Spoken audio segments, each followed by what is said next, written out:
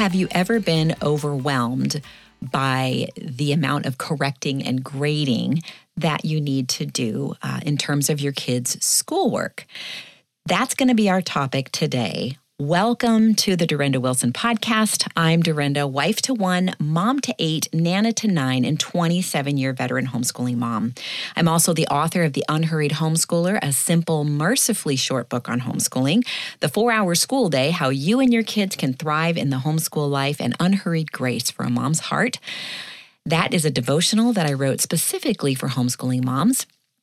You can find all 3 of those books on Amazon. You can also find them at dorindawilson.com. And you can find the 4-Hour School Day at any of your favorite booksellers, in addition to the places that I just mentioned. Now, before I dive into this topic, I want to let you know that there are some upcoming conferences that I'm going to be speaking at. The first one is going to be the Denver, Colorado Check Refresh Ladies Day. This is a day that is set aside to encourage homeschooling moms, and I'm going to be there talking about rest, rhythm, and ritual. I hope you'll join me there. I will leave a link in the show notes to go check that out if you live in that area.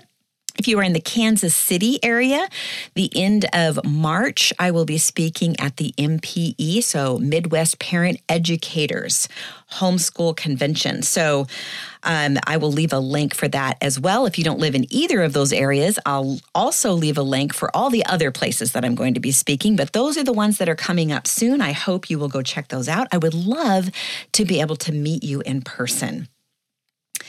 The last conference, though, that I want to make sure that I mention is one that's actually coming up really soon. And this is an online conference called Homegrown Generation. The cool thing about this conference is that it's an interactive conference. So while the conference is live, parents can ask questions and interact with the speakers, much like you would do at a conference in person. So it's very, very cool. However, if you can't be there for every session, you still have lifetime access to all of the videos forever. That's forever. And also, you get access to the conference from 2 years ago. So a whole other conference. So it's like 2 conferences for the price of one. I'm going to leave a link to that and a code so that you can get $10 off of that particular conference. All right. So, I've mentioned before CTC math. I talk about it pretty much every time I get onto the podcast, and I've been doing that for some time now, but I'm wondering if you've tried it out yet. I love CTC math because it provides online video tutorials that make learning math easy and effective. The other thing I love about them is they're short. So they really keep your kids' attention span and just focus on that one concept. And so it's not overwhelming or confusing. But this online math program uses creative graphics and animation that are sure to grab and keep your child's attention. So start your free trial today by visiting ctcmath.com. That's ctcmath.com. All right, so I recently received an email from Jill, a homeschooling mom who had a question about keeping up with our kids' schoolwork. So she asked me, how did you keep up with your kids' schoolwork and checking in with each kid? How did you get all the correcting done? I've tried to group kids together for science and history where I can, and that's helped. But as they work independently, they get so far ahead of me checking in on their work. I have no idea if they're understanding things properly. I get to the end of each day, and I've been busy all day helping kids, but I didn't have time to do the actual correcting. Do you have any ideas for me? She said, I really do enjoy homeschooling, no matter how challenging things can get, and I want to get better at my end of things in a manageable way and not have it to be an overly time-consuming thing. And so I love her honesty here. I love her determination. Okay, it's hard right now. I just need to figure out a better way to do this, and because I'm not stopping. So kudos to you, Jill. Stay the course, stay committed. And really what she's asking me for is, how did I do it? So that's what I'm going to share today. I'm sure there are other ideas out there, but I can only speak, mainly from my experience. So that's what I'm going to do. And then she proceeded to list 1, 2, 3, 4, 5 kids. And so she's got a kindergartner, second grader, fourth grader, seventh grader, ninth grader. And she listed kind of what they do every day, which was super helpful because I could look and see like, okay, what is that compared to what we did when our kids were growing up? And I'm not by any means saying she has to do things the way that we do them or did them, but it helps me understand kind of what the difference might be and how we manage to do that with 8 kids. So she even said, you probably don't even have time to read all this, and I completely understand, but maybe you could do a podcast with ideas. So that's why I'm here today. I want to answer that question. I think we've all been there, and it's just important to know you're not alone, but I love the fact that she wants to bring a little bit more clarity to this. And I think that my first word is always going to be simplify. Okay, because clearly this is overwhelming, and that doesn't mean there's anything wrong with the way you've done things. But I'm just going to speak from my own experience. I was there as well, where history and science and math and language arts and reading and all that, trying to get all of that done with every kid every day was overwhelming me. And in a recent podcast, I actually talked about this when I talked about homeschooling with littles, because when you have multiple children or you have a lot of small children, there are some unique challenges that come with that. And I've been there on both of those fronts. I've had, 6 kids, 9 and under, 7 kids, 11 and under. So I get it. And I talked about this in the other podcast where I talked about homeschooling with littles.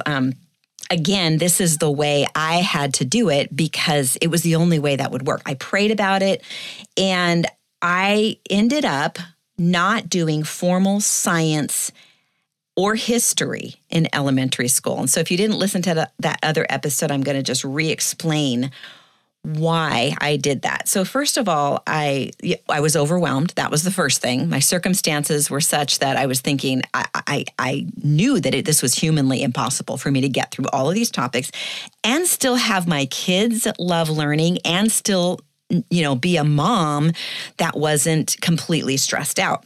So I thought about science and history, and I thought about how much science and history do I actually remember from elementary school?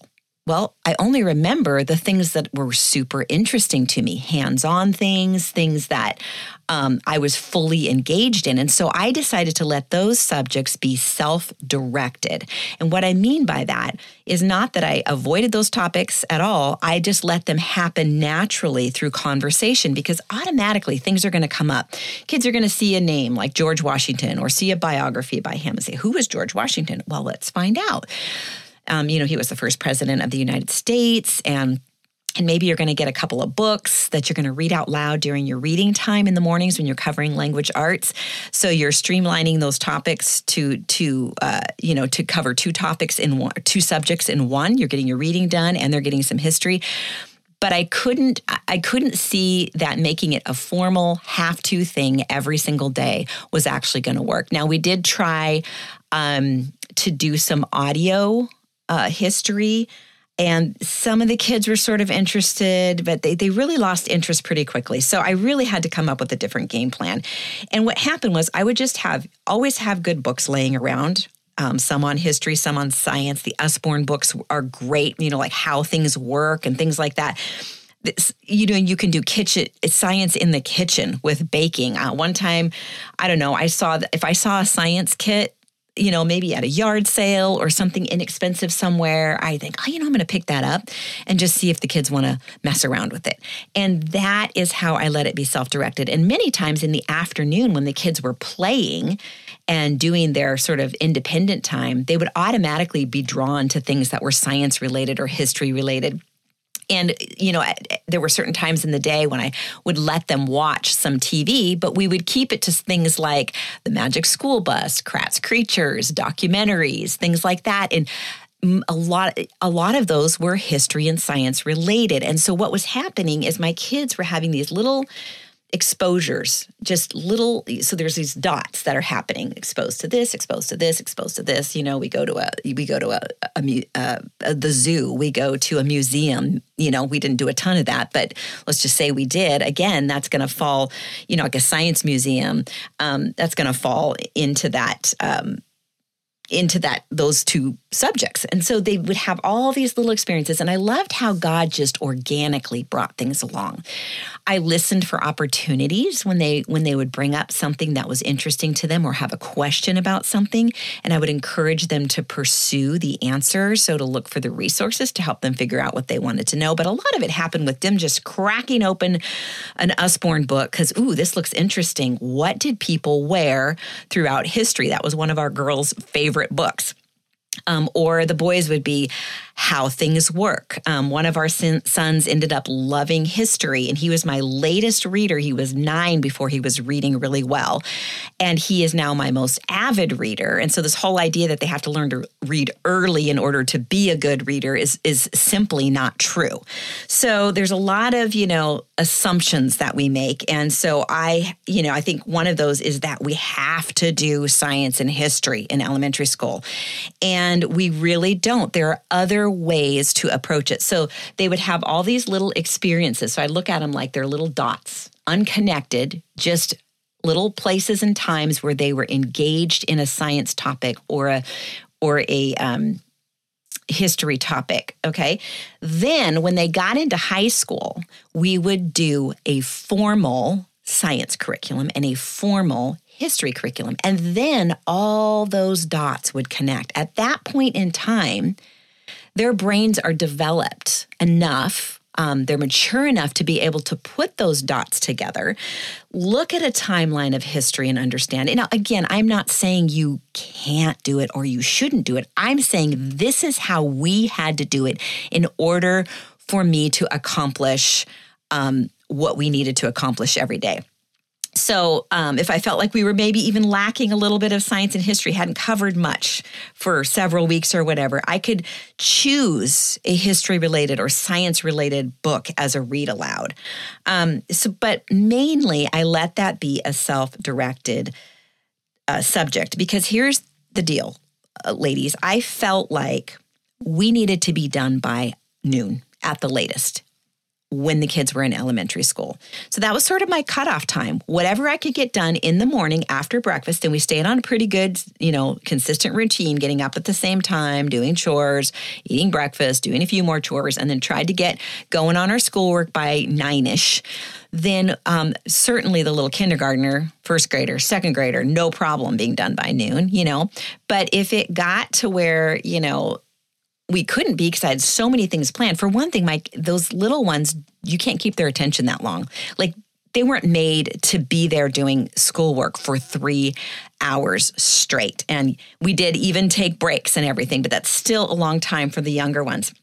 So that was just my personal preference because I wanted them to have self-directed play in the afternoon. We ate lunch and then afterwards we had a quiet time. They'd take a big pile of books and they all needed to be good books, a lot of them with science and history related topics, interspersed and in these books. And they would just take the stack of books with them to bed and they could read them. They could look at them. They could sleep if they wanted to, but they had to be quiet for about an hour, depending on what season we were in. And then they had self-directed time after that. And I wanted them to have that margin every day. That was part of our simple, unhurried approach to homeschooling. So this is how I had to approach history and science. So that's a big one right there because she is talking about how her kindergarten does 5 in a row, master books, math kindergarten, and some quick little pre-reading fun workbooks. That's perfect. And then her second grader does 5 in a row with her brother, which is great. Streamline those two together. Master Books Math 2, Master Books Language Lessons 2, and Master Books Let's Talk Science with 4th grader. Now, if that's not too time-consuming and she's enjoying it, of course, you keep doing it. But again, the science could be optional. So by taking the science and the history and making it optional in the elementary years, that does simplify things quite a bit. So that was one thing that I did. The other thing that I did was because I did that, it made it possible for me to sit down every day with each child and correct their work daily. They were not cut loose to go do anything else until I had sat down with their work till I had sat down with them to go over their work. Okay.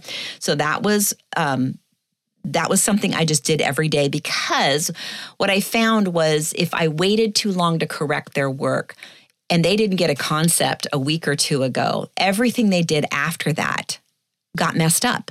And we had to backtrack. And that was frustrating for them. And it was frustrating for me. And I just found that it kept them honest. It kept them hardworking because they knew I was going to check it every single day. And sometimes, especially as they got a little bit older, I would allow them to check their own work, as long as that trust wasn't breached. So they're not going through their work and correcting it, just looking at all the answers and writing them in. So, you keep an eye on them. Kids are kids, and sometimes they will pull stuff like that. So that was just something I had to kind of keep an eye on, or they couldn't have the correction book until I could see that they had actually done the work. And okay, here's the correction book, go ahead and correct it. And I would let them correct their own work. Sometimes they corrected each other's work. And then there's things that they can't correct themselves, like if you're going to read through their summary and see how the grammar is and the spelling and all of that. That's something I would have to do. So that was helpful to let them self-correct or have a sibling correct. And the other thing that was great about not cutting them loose is that they had to get those things right. If they really had a problem with something, we had to go and revisit it all and make sure that they were getting the concept. So let's say they did some math work and they got most of it wrong, like not just one or two wrong, but a lot wrong. It was clear they didn't get the concept. So I would have them go back and do, a lot of times there's extra problems in the back of the book that they can practice on, or just erase some and let them redo them or write them on a separate piece of paper and have them redo those questions until you can see that they've got the concept. And so it encourages them to try to get the concept the first time, but then it also leaves margin for them to be able to go back over that and get the concept right. Now, sometimes they still weren't getting it and they were getting frustrated, and either I would cut them loose for a little break, then to come back and work on it again, depending on how it went. If not, sometimes you just got to drop it for the day and revisit it the next day. So that was how I handled it, and that's what this mom is asking. So hopefully that's helpful to some of you. A little side note that I wanted to share is that I didn't give grades. People talk about grading all the work and then, putting it all like little report card type thing. I was like, I don't need to do that. That's way more work than I really need to do, especially in the early years. As they get into high school, of course, you've got to keep a better record of what they're doing. So I just didn't give grades. I knew that whether they were making progress or not. My thing was, I'm not shooting for perfection. I am shooting for progress. So in my mind, if they got an 80% or better, which when you're looking it over, it's approximately 80% or better, that was enough. That was good. I could tell that they were getting the concept. And if it was less than that, they needed to redo some things to make sure and double check that they got that concept. But the reason I didn't give grades is because I didn't want my kids to start making that the measuring tool. Now, there are kids out there who are competitive, and, my kids didn't even know about grades until they got much older. And at one point, one of my boys said, "Why don't you give grades?" And I said, well, it really hasn't been that important. I know where you're at. I know how you're doing. And all I care about is that we keep moving forward. So we're not shooting for perfection or a certain level. We are looking for progress. And so, but he said to me, "Mom, I would really like you to grade my work because I want to know how well I'm doing." And there are kids that are put together like that, and they want to have a more firm gauge. But he was older. He was able to understand that grades aren't everything.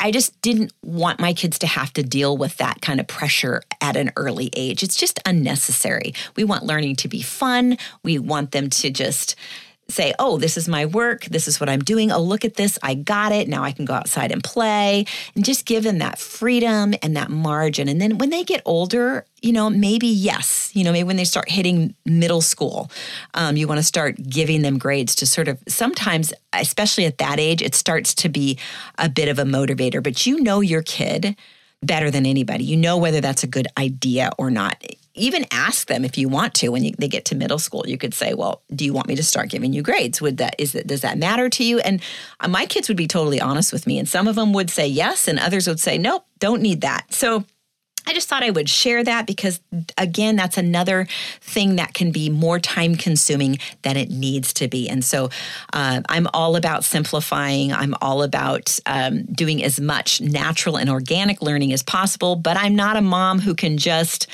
not do any book work. I needed to know that in the basics for sure, my kids were continuing to move forward. And so that was just my perspective on it. And I hope this was a blessing and encouragement to you. I'm going to close in a word of prayer. Lord, thank you for these kids that we have the opportunity to homeschool, Lord. We thank you for the privilege of being with our children, for the privilege of being the ones to facilitate their education. Thank you for all the resources that are out there that make it so that we don't have to be overwhelmed. Lord, I pray for every mom here that you would give her clarity and wisdom to know whether there's areas she needs to simplify, and that you would just lift that burden, Lord, because you did not call us to this and then just leave us on the side of the road for dead. When we feel overwhelmed, that's a red flag. And I love that Jill was wise and listened to that and reached out and asked for some direction. And so I thank you for that. I thank you for all these moms listening who are so committed to their children. I pray a blessing over them. I ask that you would give them peace that passes all understanding. And we pray this in Jesus' name. Amen.